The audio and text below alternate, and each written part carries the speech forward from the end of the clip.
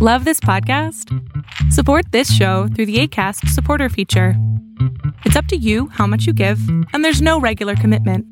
Just click the link in the show description to support now.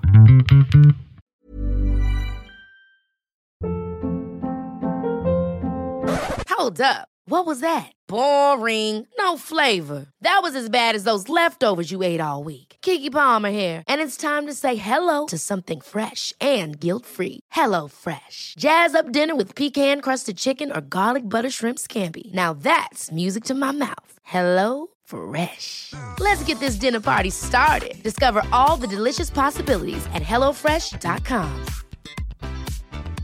I'm Sandra, and I'm just the professional your small business was looking for. But you didn't hire me because you didn't use LinkedIn Jobs. LinkedIn has professionals you can't find anywhere else, including those who aren't actively looking for a new job, but might be open to the perfect role, like me.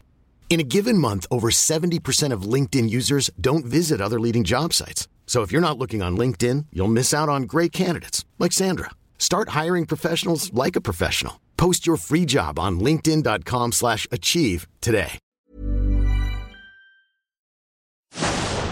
Fiction, science fiction, horror, fantasy, crime, LGBT, thriller. You have now entered the House of Mystery with your hosts, Eric Shapiro, David North Martino, John Copenhaver, and Al Warren. Heard on KCAA 106.5 FM Los Angeles, 102.3 FM Riverside, and 105.0 AM Palm Springs. And joining us now on the line from a little island back east, Jeffrey Wansel. Thank you for being here. It's a pleasure, Al. I'm looking forward to it. So now, first of all, this is the first time on the show. So tell the audience how you got involved in writing all these crime books and getting into this whole crime. It's a very long story, but I'll try and tell it as quickly as I can. Back in 1995, I was in LA researching and finishing a second book about the wonderful British movie star Cary Grant. And my agent in England rang me up and said, this is something might be quite difficult for the American audience, but the official solicitor to the Supreme Court, which is rather a grand figure in England, is looking for someone to write an official biography of the British serial killer Frederick West, who killed at least 12. And I said, why me? I've never done anything like this before. And my agent said, well, do you want to go in for it? And I said, well, sure. Well, okay. I wasn't really sure, but I said, well, okay, it's a job. And so I wrote, honestly, the worst outline I've written in my entire career. 50 or more years doing this. It was terrible. But I get back to England, and my agent rings me and says, they want you to do it. I said, I don't believe it. And so, okay. So I go and have a meeting, and they say, well, we're going to give you all West's papers and his prison diary and all of the above. And you have to sign all these confidentiality agreements because Rosemary West, his wife, hadn't got on trial yet. And they didn't want me to in any way prejudice a trial, neither did the Gloucestershire police. So, okay, I've suddenly got this gig. And never done anything like it before. I hadn't been to Gloucester. I hadn't been to the Cromwell Street at that point. And so I go to Rosemary's trial. On the first Saturday of the trial, I'm invited to a solicitor's office, which I can't reveal where it is, nor can I reveal what the name is, because of confidentiality agreements. And so I turn up. It's a Saturday morning. And I meet a delightful little man who says, yes, follow me, he says, beckoning into this very plush solicitors, lawyers' office, attorney's office in London. And there's a door, and it, believe it or not, it really was called Room K. And anyway, unlocks the door. It's got no windows. It's got a small table in the middle with a phone on it. And in the side, it's got a very large grey metal filing cabinet, which is a jumble, literally a jumble of cassette tapes and files, including police interviews and all that. And the nice little man says to me, well, I'm afraid I'm going to have to lock you in. You can't take anything out. And when you need to leave, ring this number. There's a phone on the little desk, on the little table. So it's a bit eerie. So he leaves and locks me in. So I look at this. I mean, this is absolutely true. I look at this great filing cabinet, and in the middle of it is quite a small cardboard box. And so I think, well, I'll have a look in the cardboard box first. So I take the cardboard box out and open it, and it includes Frederick West's clothes, all the way down to his underpants, his shoes, and his socks. Because, of course, they're part of his estate, his belongings. Well, I think one's life changes at a moment like that, because nothing is ever the same again. And so I put that back in, and I take out one cassette, literally at random, and I put it into the cassette player, and I push the play button, and there is Frederick Walter Stephen West, little Herefordshire, Gloucestershire voice, describing in the most incredible detail how he cut up his daughter Heather's body and shoved it in a dustbin. That's how I started. Wow. I guess after seeing his underwear, that would be underpants. Well, you call them something else, but we call them underpants. Though. Yeah, I hope they washed them. No, they didn't. No, absolutely not. Absolutely not. They were unwashed, I assure you. Oh my God! You know, imagine what you'd make if you put them on on the internet and sell them on eBay. They weren't mine. It was the estate. But genuinely, nothing. None of it was washed. Nothing. Wow. And it was very, very eerie. Can you imagine, in a room with no windows, you can't get out unless you ring up a certain number, and you're there with a serial killer, and in the end, absolutely no doubt that he was a very considerable killer with his underpants. It is quite an extraordinary story. Yeah. Well, why was it so secure like that with his clothes? Because they were very afraid that because I was an outsider, in other words, I wasn't a policeman or a member of the CPS, that I might go blubbing or blabbing to the world at large, which might prejudice Rosemary West's trial, because she was at that point being tried for 10 murders at Winchester Crown Court. Now, I didn't reveal anything I knew. That I'd signed so many agreements that I couldn't. But they were genuinely afraid that I might. Well, you know, but your laws, the laws in the UK are quite a bit tighter. If you did reveal, couldn't you go to jail for contempt? Well, I didn't really want to go to jail for contempt, but yes, I could have done, absolutely. And indeed, all the work I've done in this area, there are times when you do put yourself at risk. There's no doubt of that. You said you were writing a book about Cary Grant originally. Yeah, I was. That's quite a change. Cary Grant was not really no, like evil. No, he was strange, but he certainly wasn't evil. There's no question of that. But I'd met him in England, and then I'd gone to LA to write about him, and he wouldn't talk to me, and he would talk to me, and it was one of those things. And funnily enough, I have a book in America at the moment, still selling, called Dark Angel, about Cary Grant. It's a picture book, with quite a lot of words, but good pictures. And I'm astonished by how many copies it sells every year. He has a considerable, enduring following, because he was one of Hollywood's great stars. But he wasn't anything to do with murder. No. No. No, I'm not suggesting for one moment there ever was any suggestion. No, it's quite a jump. I've written some books myself. I couldn't imagine writing, going into a biography of an actor now after doing murder. Well, I don't know. I don't know that I could go back to an actor, but I just recently, not that long ago, written a book with an actor I'm very fond of, great friend, who played Hercule Poirot for many years, 25 years, called David Suchet. And we wrote a book together called Poirot and Me, which was enormous fun and a great relief from the murder.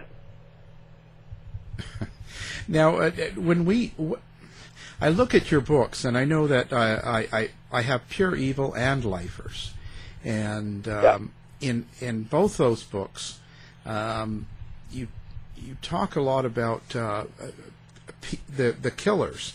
Now, what's your thought on the way the serial killers and the mass murderers are of today? Are they progressing from what they were in the 60s and 70s? I'm not sure they are. I think in the end, a psychopath, sociopath, whatever you want to call them, are of a particular kind. And I don't think it changes very much. All the conventional rules apply. A troubled child, possibly abused,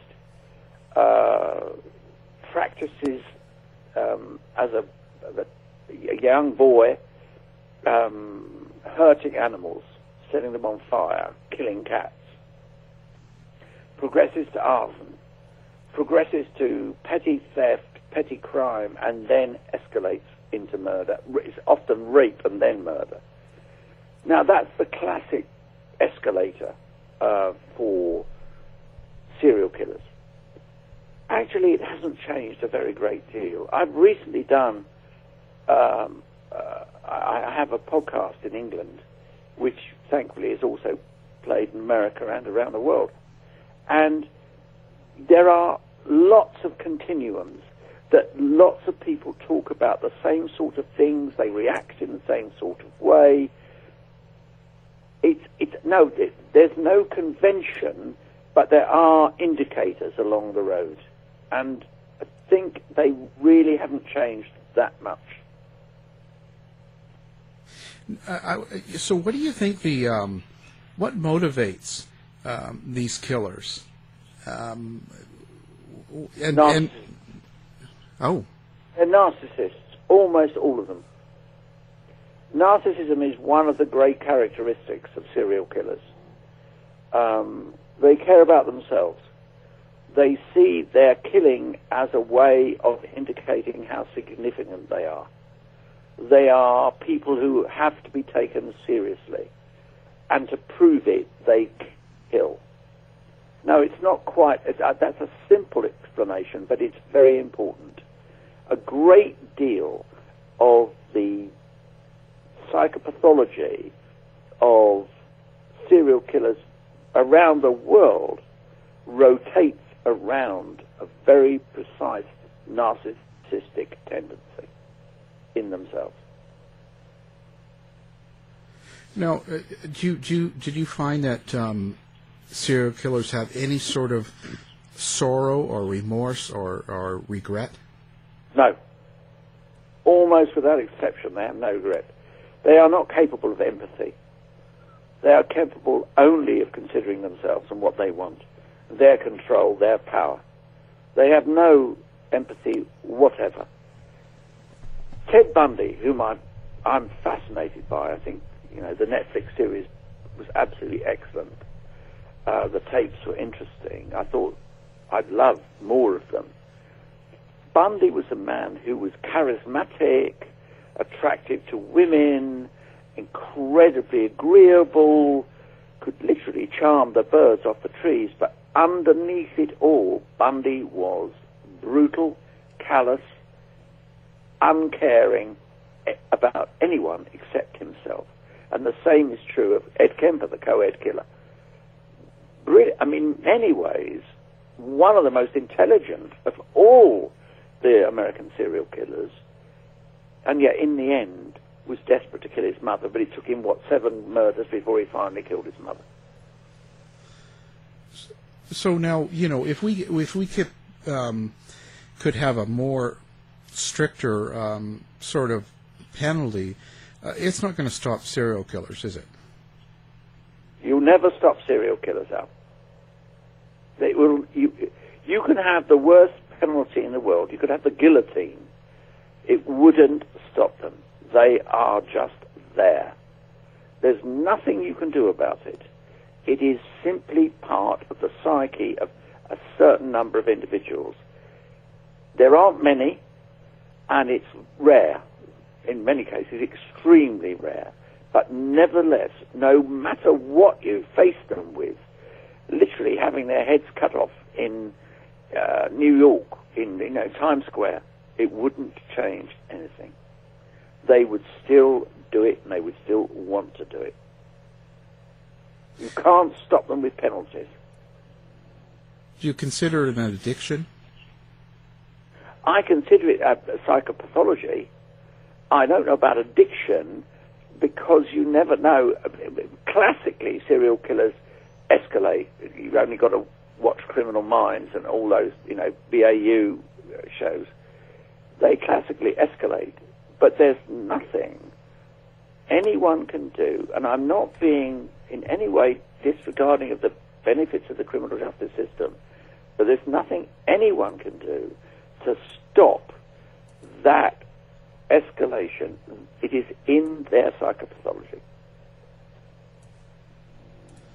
That's really interesting. Do you find that there was one particular case that sort of sticks out above the rest in a lot of the serial killers?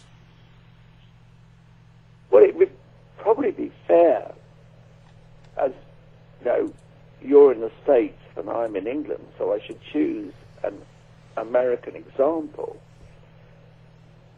There was nothing that would have stopped Manson.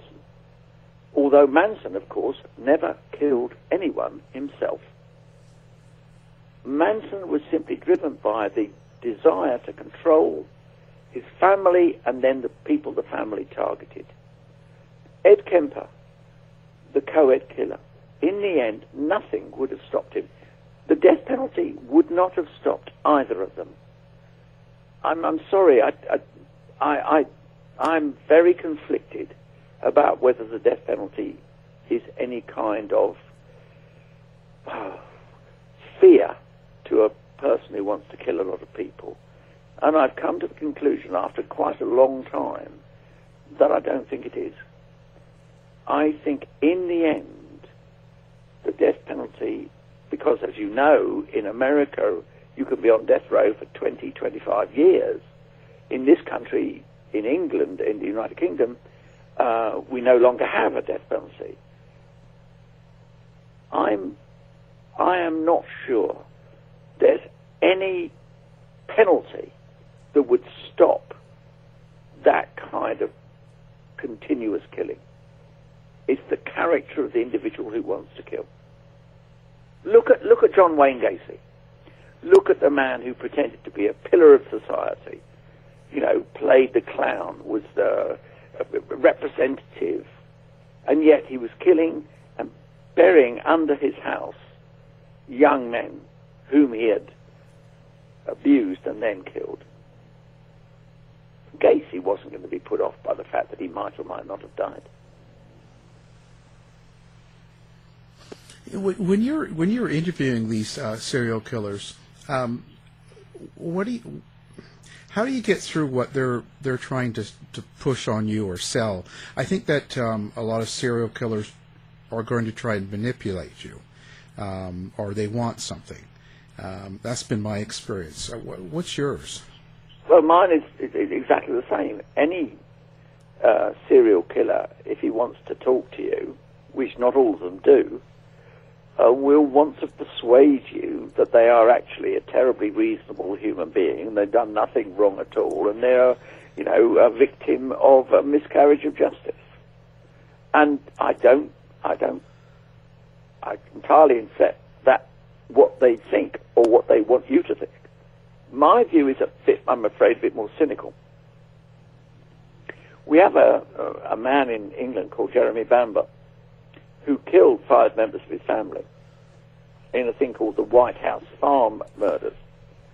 Now, I had a long correspondence with Bamber, and Bamber never, ever once admits that there's a possibility that he may have been guilty. He always says the same thing. It wasn't me. I was set up by the police. The forensic evidence is wrong.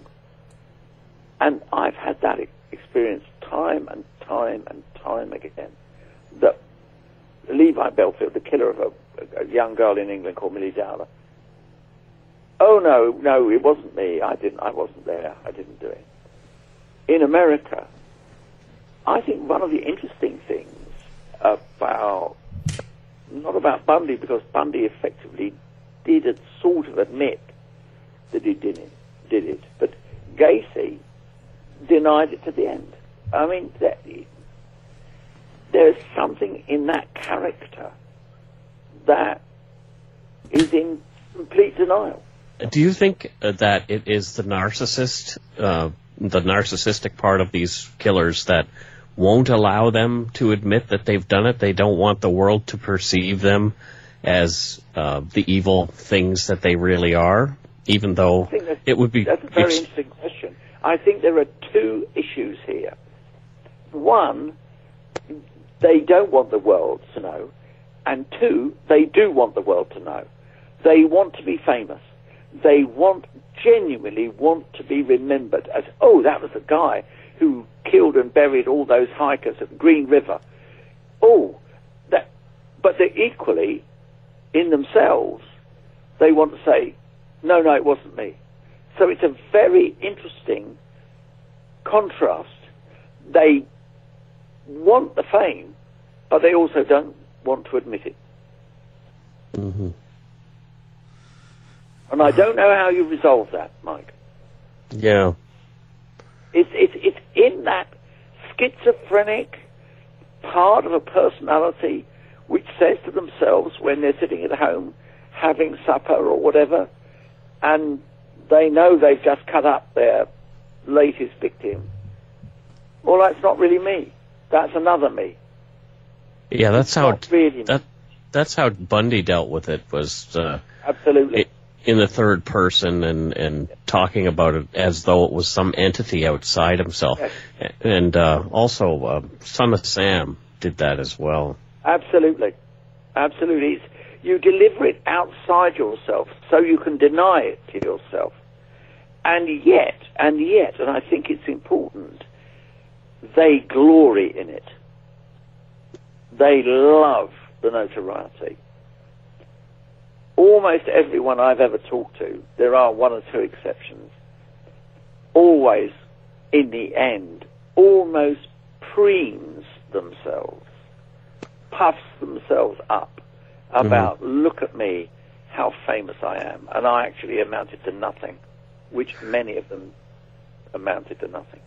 One that stood out to me in that regard was Jeffrey Dahmer, and how he was actually quite contrite at the end, which is rather bizarre. I think he's in a way the example, the sort of exception that proves the rule. Dahmer was contrite at the end, but nevertheless it didn't stop him. Mm-hmm. I don't think contrition and remorse really figure in multiple murderers. I don't think they think like that. I think they think, I want what I want. I'm going to cut her head off. I'm going to shove her in a bin bag. I'm going to bury her in the garden. I'm going to do whatever I want. I'm going to do unspeakable things to her corpse. That's where their desire lies. They don't see consequences. They just live in that moment for the high. They live in that moment for the fantasy as well. Yeah. They've always fantasized about, this is what I want to do. There are so many examples of that. But they live in that moment of, this is the fantasy, I'm going to live it out, I'm going to do it, hang the consequences. They don't even think about the consequences. A lot can happen in the next 3 years. Like a chatbot may be your new best friend. But what won't change? Needing health insurance. United Healthcare Tri-Term Medical Plans are available for these changing times. Underwritten by Golden Rule Insurance Company, they offer budget-friendly, flexible coverage for people who are in between jobs or missed open enrollment. The plans last nearly 3 years in some states, with access to a nationwide network of doctors and hospitals. So for whatever tomorrow brings, United Healthcare Tri-Term Medical Plans may be for you. Learn more at uh1.com. There's never been a faster or easier way to start your weight loss journey than with PlushCare. PlushCare accepts most insurance plans and gives you online access to board-certified physicians who can prescribe FDA-approved weight loss medications like Wegovy and Zepbound for those who qualify. Take charge of your health and speak with a board-certified physician about a weight loss plan that's right for you. Get started today at plushcare.com/weight loss. That's plushcare.com/weight loss. plushcare.com/weight loss. Millions of people have lost weight with personalized plans from Noom. Like Evan, who can't stand salads and still lost 50 pounds. Salads generally for most people are the easy button, right? For me, that wasn't an option. I never really was a salad guy. That's just not who I am. But Noom worked for me. Get your personalized plan today at Noom.com. Real Noom user compensated to provide their story. In 4 weeks, the typical Noom user can expect to lose 1 to 2 pounds per week. Individual results may vary. Hiring for your small business? If you're not looking for professionals on LinkedIn, you're looking in the wrong place. That's like looking for your car keys in a fish tank.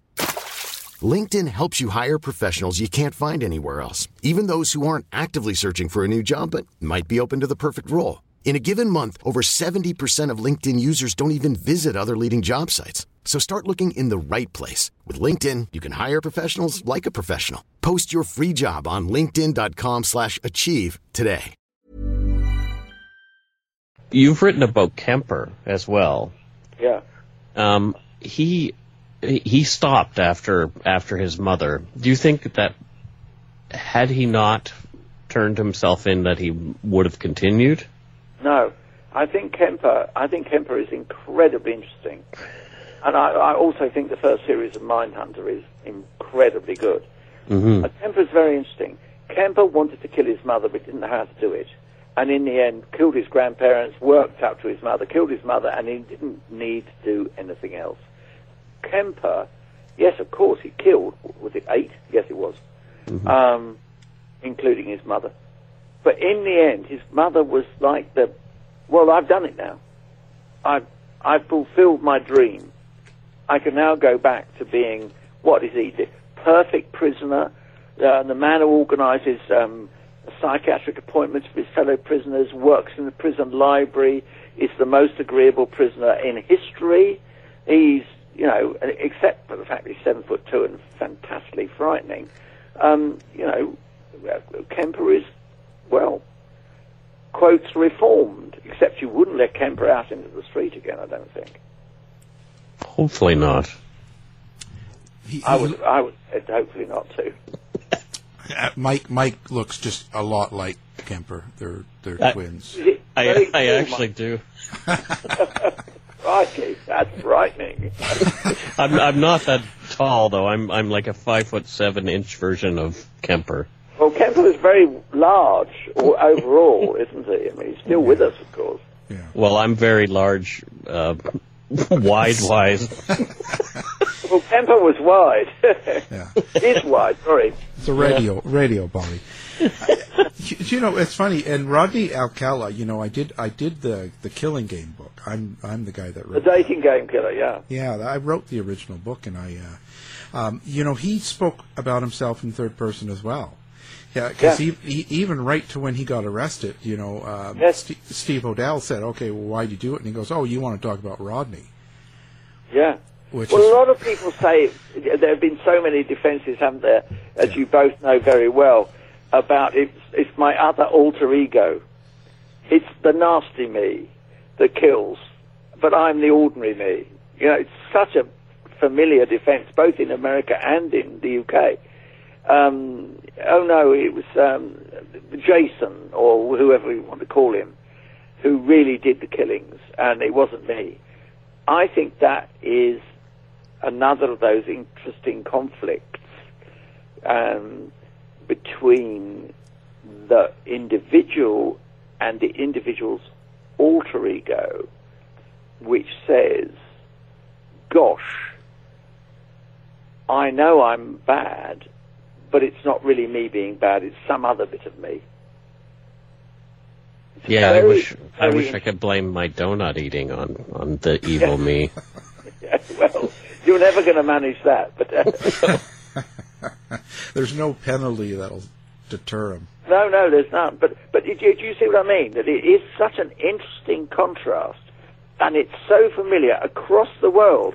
You can do it in Europe, you can do it in America, you can do it in South America.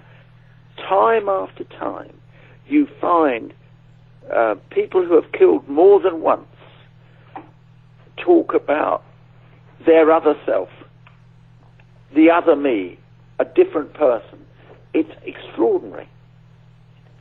And it's a kind of, well, I suppose it's a kind of excuse. Not to bring fiction into it, but the serial killer Dexter called it his dark passenger. Yes, absolutely.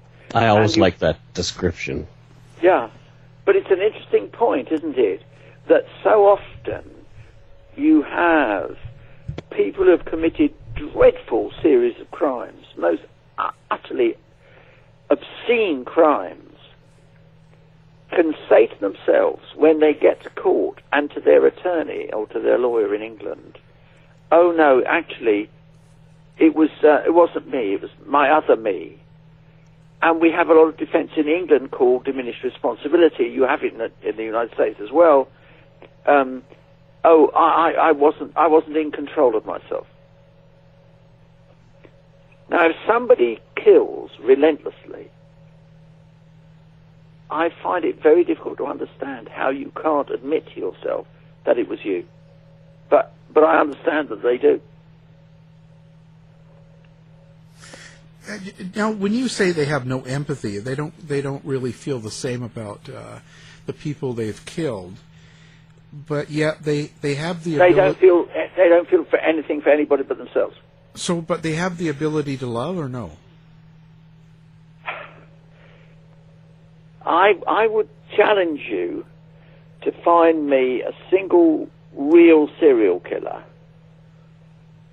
around the world who was capable of love. A lot of people are capable of feigning love, but I'm not so sure. Mm. Love implies that you want to embrace another human being. Anyone who works in the area of, anyone who commits these sorts of crimes is really not capable of that emotion. They can feign it, but I don't think they're capable of it.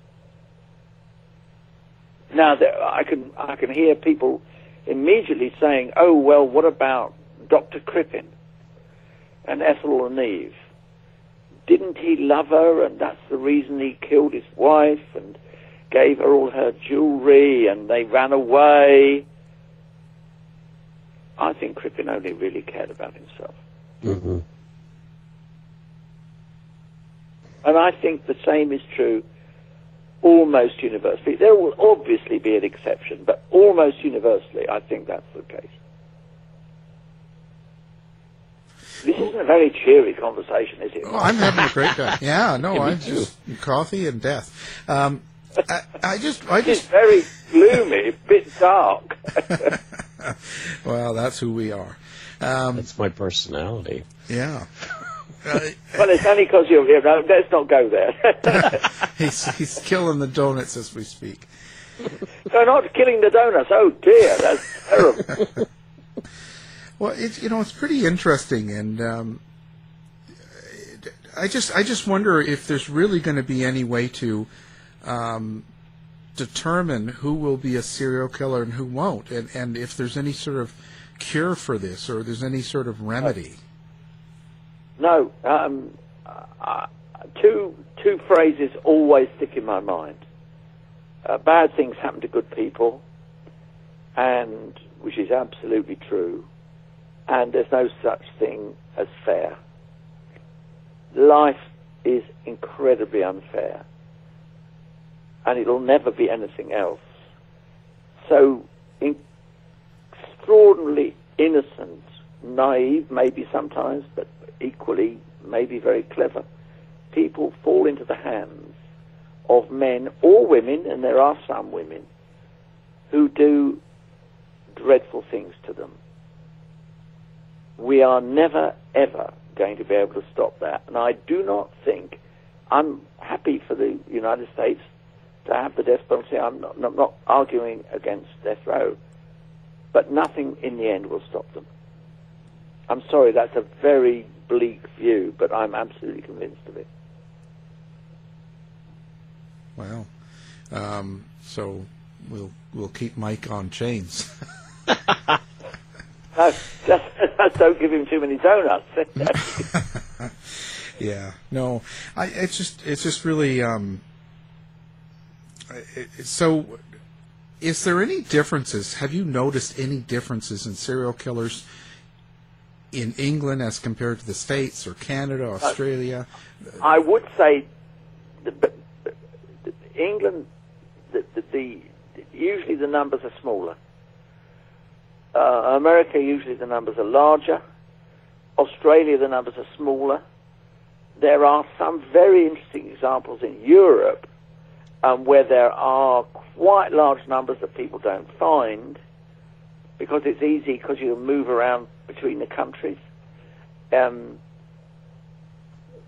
Classic major American serial killers are much, much higher numbers.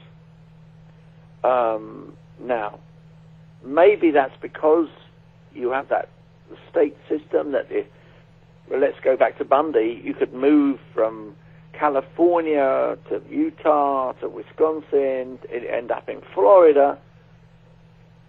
You can move around and the dots are not always connected. In England, you can do it, but you have to be a bit cleverer because the dots can be connected more quickly.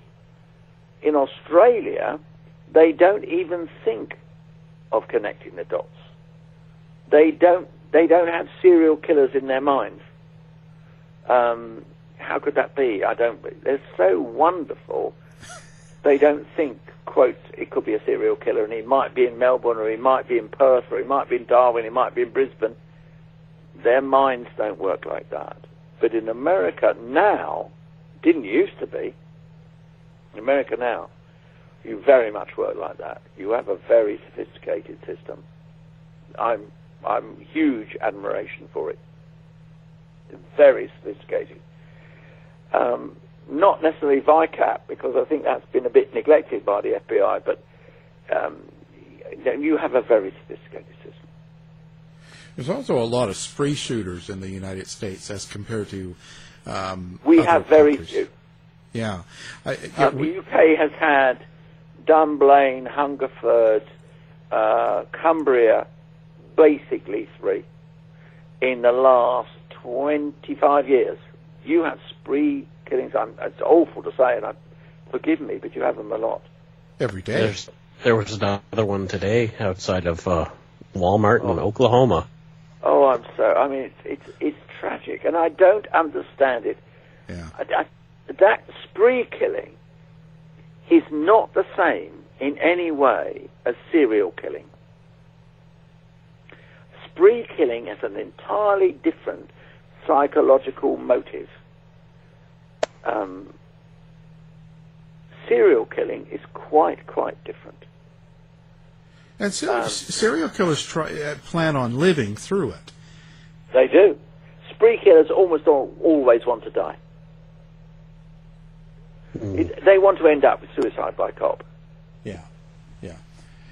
Serial killers want to be remembered. Now, we could talk about spree killers in America. Who can remember the name of more than one spree killer in the last 10 years? Answer, no one. People remember serial killers. So you're saying we should go into the serial killing business, not spree killing? No, I'm saying neither. Believe me, I'm not. But I think it's very interesting. Spree killers are interested in their own moment of volcanic eruption. They are not about their legend or their legacy. That's a different issue. Serial killers are very, very concerned with their legacy, their name. Same in this country. Levi Bellfield, a man who killed 3 women and almost killed a 4th, he, to this day, loves the notoriety. That's the whole point. They want to be remembered. Ted Bundy wanted to be remembered. Spree killers do not care about that. That's not where they are. Do you have any idea why do you think there's so many spree killings in the U.S. compared to the world? Of course, the axis of guns, but the actual act in itself, like Mike was saying, one in Walmart last night. There was one in Fresno of 16 people. It seems to be almost daily. Al, I wish I could give you a really clear answer. Without going into the whole gun control issue, which is, we've been there, we've got the T-shirt, we know how the argument works. But I think it's a lot to do with rage.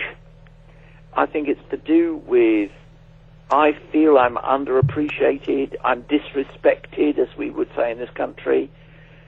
People don't take me seriously enough, and I'm going to make a point. It's usually people with low self-esteem. It's usually people who feel that they've been ignored and not taken seriously. But I think it's a tragedy. I think it's an American tragedy, and I believe me, I sympathize entirely with you. Thankfully, in this country, we don't have quite the same level of it.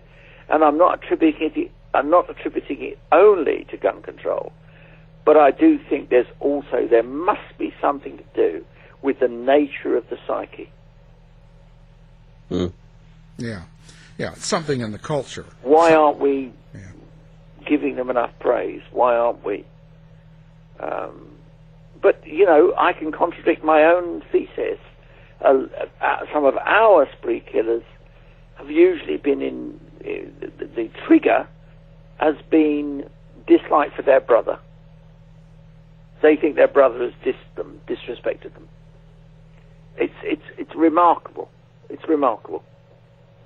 Okay, Jeffrey. Now, so you've got a podcast out there. Let's tell listeners how they can catch you on air. If you go to any of your podcast platforms, we're on a platform called Audio Boom, but you can find us in all other ways.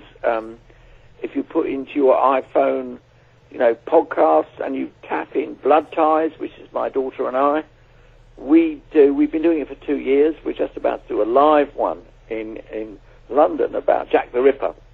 Cool.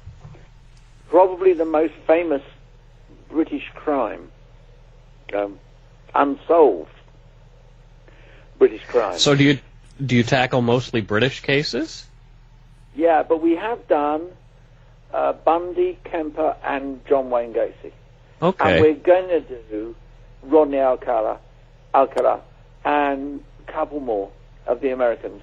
No, so not just British ones, but we started out literally doing British crimes, but it's been astonishing. People are fascinated, and we get a lot of letters. I've answered 2 today, both from America, saying love it, and would you do this, and could you do that, and what might you do? The people are so interested. Yeah. One of the things that happened extraordinary, Al, since I started back all those years ago in '95 with Frederick West, when there wasn't really a great deal of interest in true crime. Now, the interest is extraordinary. Literally extraordinary. Oh, yeah. Well, I cover. I'm Canadian, so I do a true crime podcast where I cover mostly Canadian cases, and I feel like people are very thirsty for cases other than the ones they've heard over and over again on other shows. Yeah. I agree with that. The other thing that Molly and I have discovered is that they love unsolved. Mm-hmm. They like, no, there's not an answer. What might the answer be? You know, who could have? What might have? I think there's a great appetite for that as well. So yeah, there's the fresh crimes, unsolved crimes, and there's a lot of interest too in unlikely crimes. Why would a 16-year-old, for example, kill a 6-year-old? Mm-hmm. There's a lot of interest in that too. Yeah, like Mary Bell. Yeah, well, Mary Bell, I've done. I was a reporter when she was first arrested. I've been doing this for such a long time. What do you think's become of her? I mean, we don't really know. I know she's been relocated. She was given very successful witness protection. She married again. Married the second time. She lives in happy obscurity. And if you ask me, would she ever do it again? I doubt it. I doubt it. She was a very troubled 11-year-old who killed two young people, two children who came across her bowels. Maybe it was about attracting attention. Maybe because she was driven to it by a rather unhappy home, unhappy family. But there's been no sign since then. Mary Bell has, is famous for being Mary Bell, but it's almost nearly 60 years ago. Yeah. Wow. Long time ago. And okay, now and let's give them your website as well, so that if they want to check you out and maybe check out some of your books. Well, if you look at my website, you just have to type into your search engine Jeffrey Wansell, and you find my website. And there are some books in there. I think only one of them is in print in America at the moment, but you can never tell. And I'm about to do another one, I think. And I'm about to do a Netflix on a British serial killer called Dennis Nielsen, who stuffed his victims under the floorboards and kept their heads in the fridge. He killed 12 gay men and died only a year and a bit ago. And I'm involved in a documentary.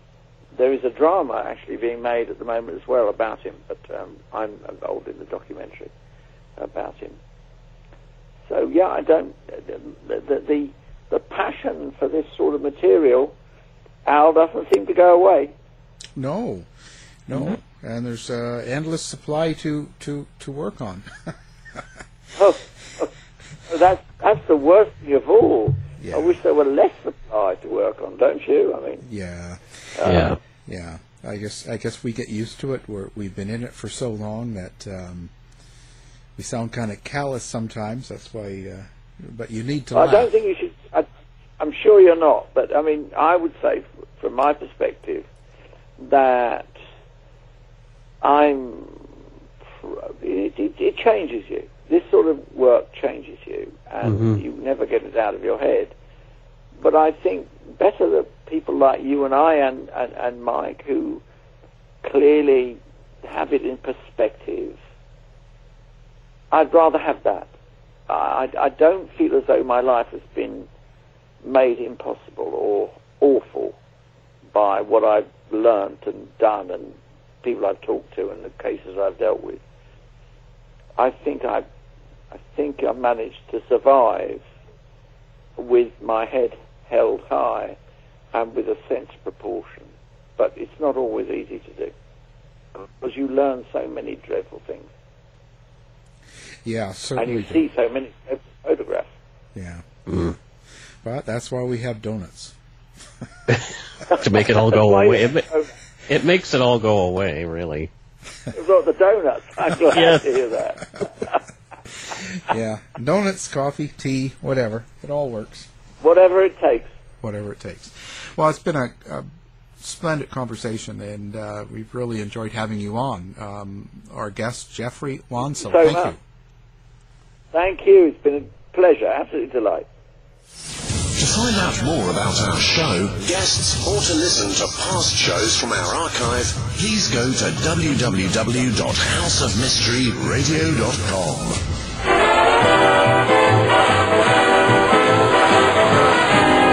The mission has been completed. The end! By George, he's got it! It is the end! I'll say it. Belong to me. I'll be back. This has been a production of Something Weird Media.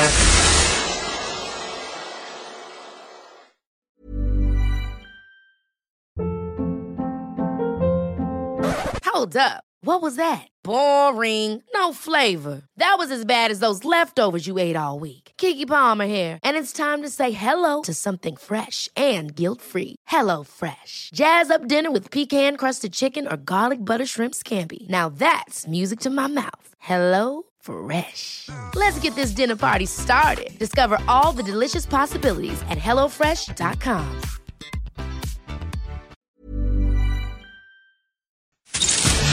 You've been listening to the House of Mystery radio show. To find out more about our guests, hosts, or shows, go to www.houseofmystery.com. Show's over for now. Was it as good for you as it was for me? Well, good night. This has been a production of Something Weird Media. I'll be back.